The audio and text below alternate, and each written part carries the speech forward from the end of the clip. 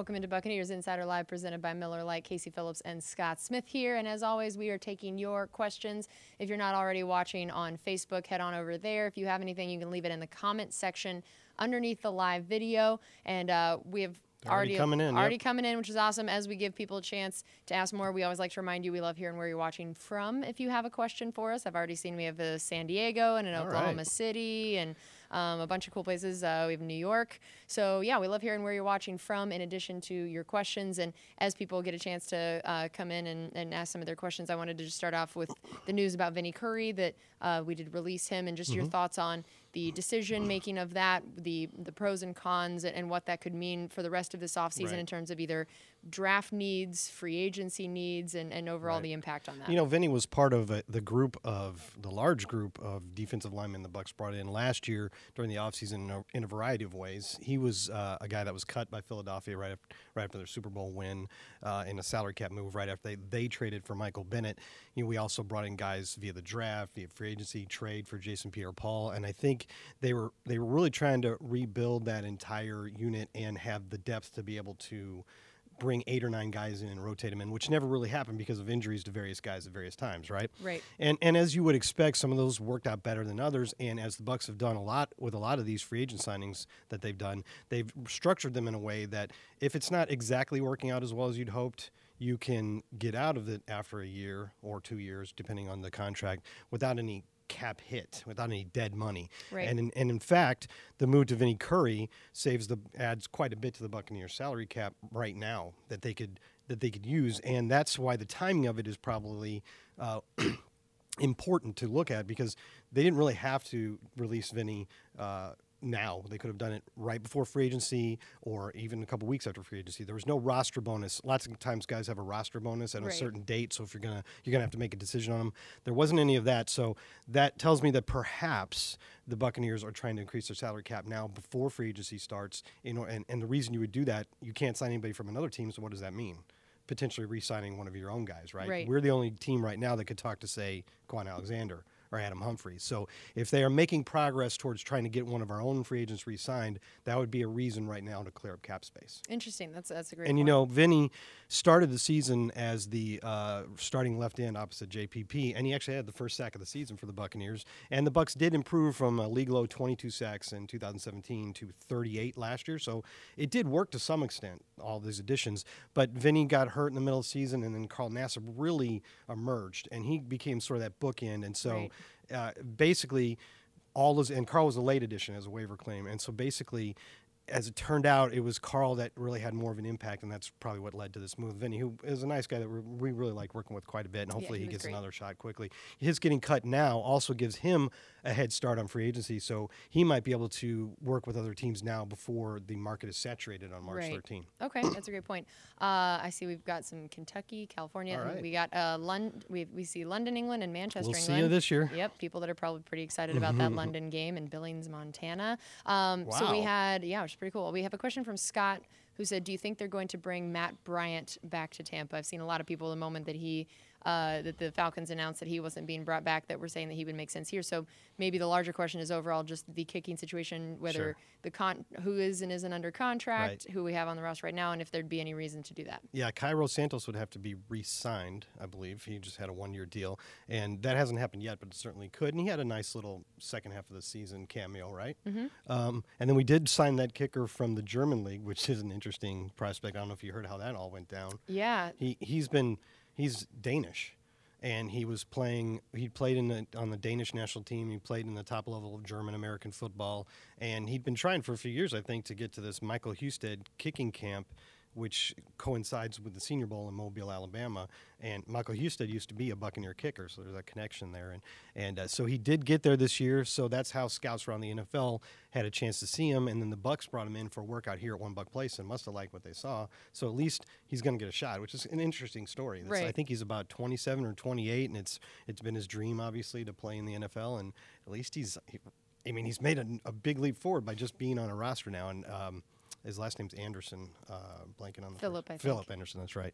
And so that's the only kicker under contract right now. So definitely there will either be the re-signing of Cairo and or bringing in somebody else. And, of course, Matt Matt Bryant will be an option. I'm Right. sure that's something that we'll look at. There's no reason not to. If there was any hard feelings about when he was released in favor of Mike Nugent many years ago at this point, they don't exist with the current management. Right. It's completely new coaching. In fact, he's been through a couple coaching staffs and general managers since then. So there wouldn't be any reason for him or us there to be any hard feelings. So Right. it's a pure football decision, and I think he's 43 years old. But nowadays, you see kickers kicking well past Yeah, that, and which is he crazy. seems to just be getting better and better. In I mean, fact, heck, if Tom Brady can play quarterback at that age, you know, Yeah. it seems like kicking could yeah, he's still happen. one of a kind, though. Tobias said, do you see the team going after Le'Veon Bell? And apparently Tobias is watching from Denmark. Denmark. Oh, he must be excited about our kicker Yeah, there you edition.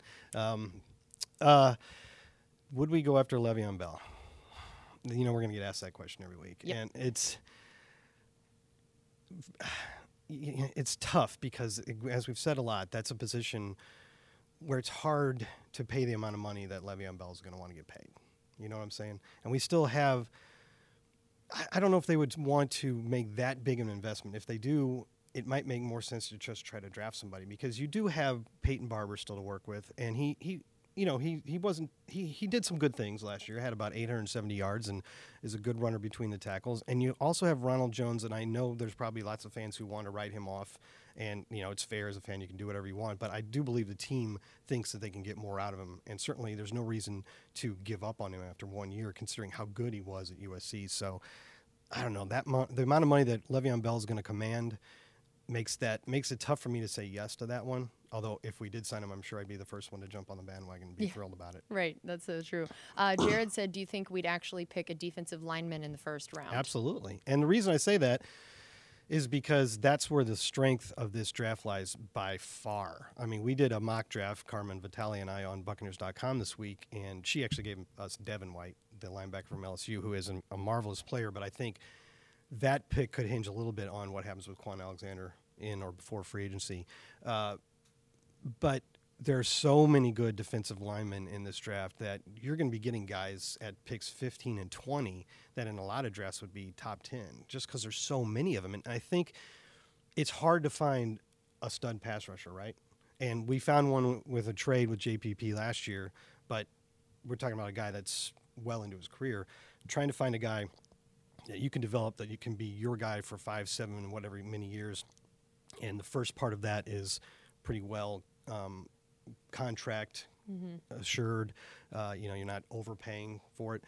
It's to find it in the draft. To find a stud pass rusher in the draft is a boost for any franchise, and this is a year where it could really happen for a lot of teams. So we're picking 5th, and most drafts you'll see will have guys like Nick Bosa and Josh Allen go in 1st and 2nd, and a lot of years you'd be like, well, there they go. There's the 2 stud pass rushers, but there's still possibilities in both inside and outside of pick 5. So I think it's a very, very good chance that we would do that. Yeah, that's an interesting point.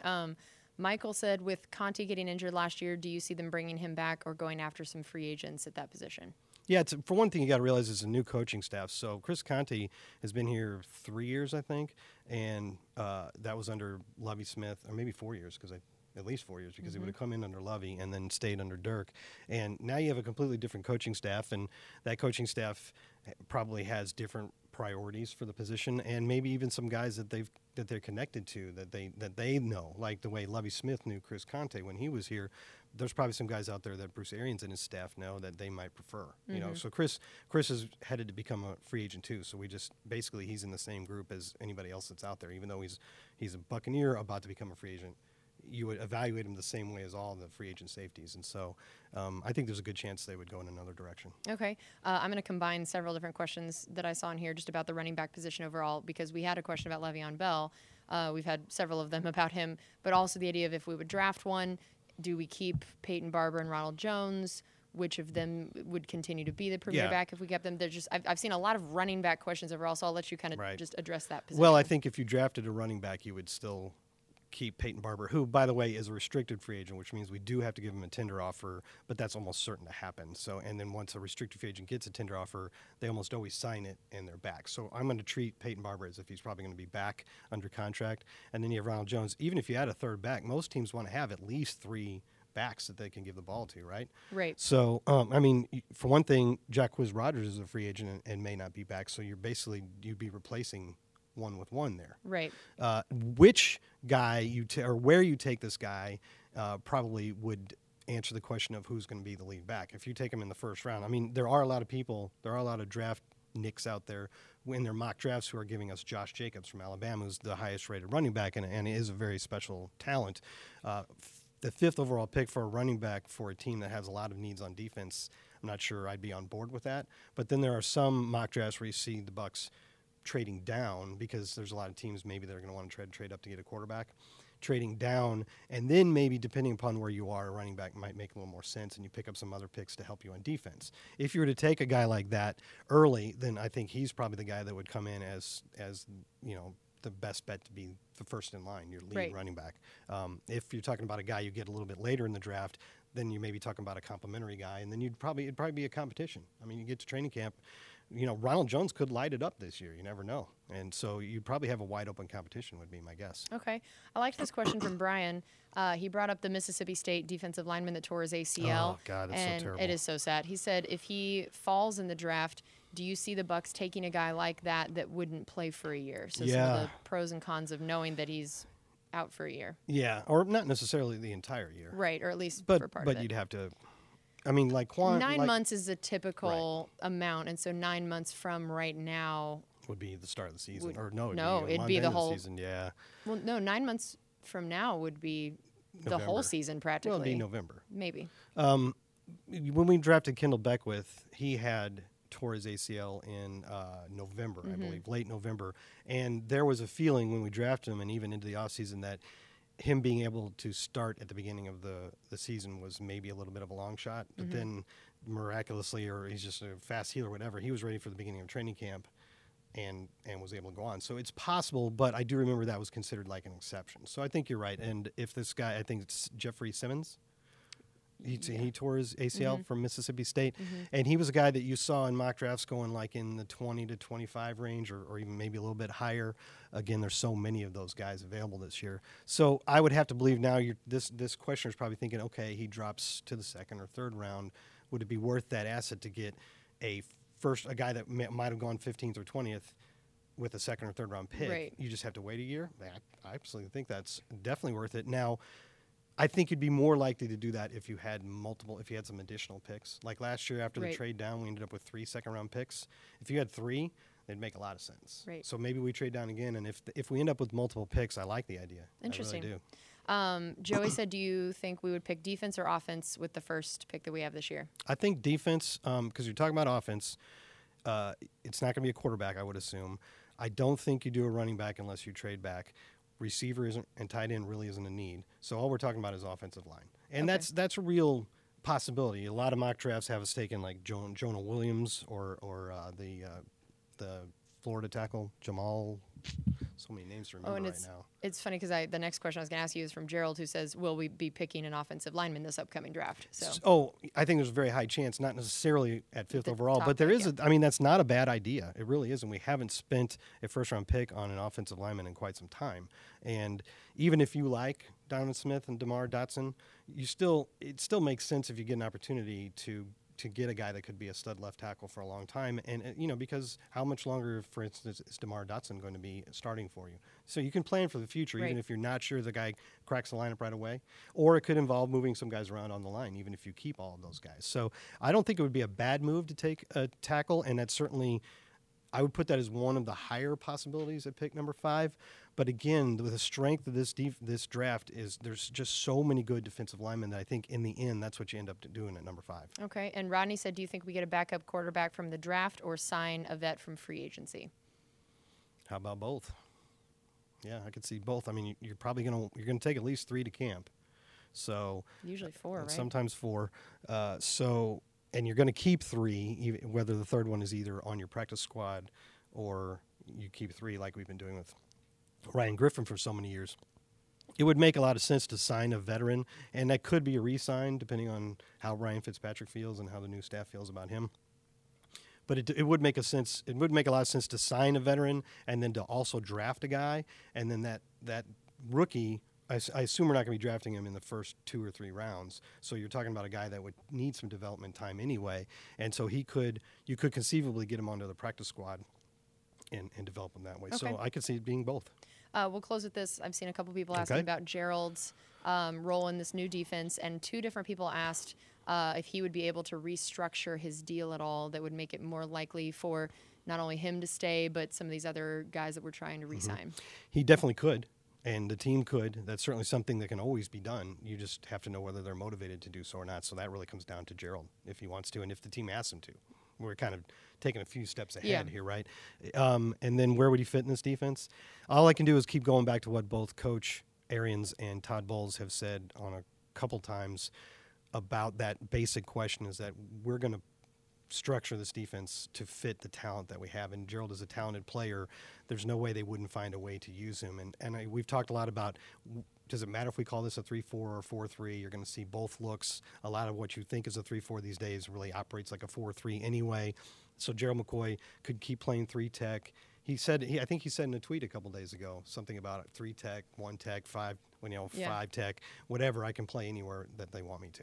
So, Okay. and I think that's true. Yeah, that's a great point. Well, thanks to all of you for joining us on this edition of Buccaneers Insider Live presented by Miller Lite. We'll be right back here next week, so make sure if we didn't get to your questions, come back then and ask them again. And we always love hearing from all of you throughout the week. And we're also going to have a new Road to the Draft next week, so make sure you're sending in all those draft questions either to Scott or myself on Twitter, even some of your mailbag questions as well. We'd love to get to some of those. So thanks as always for watching. We'll see you next time.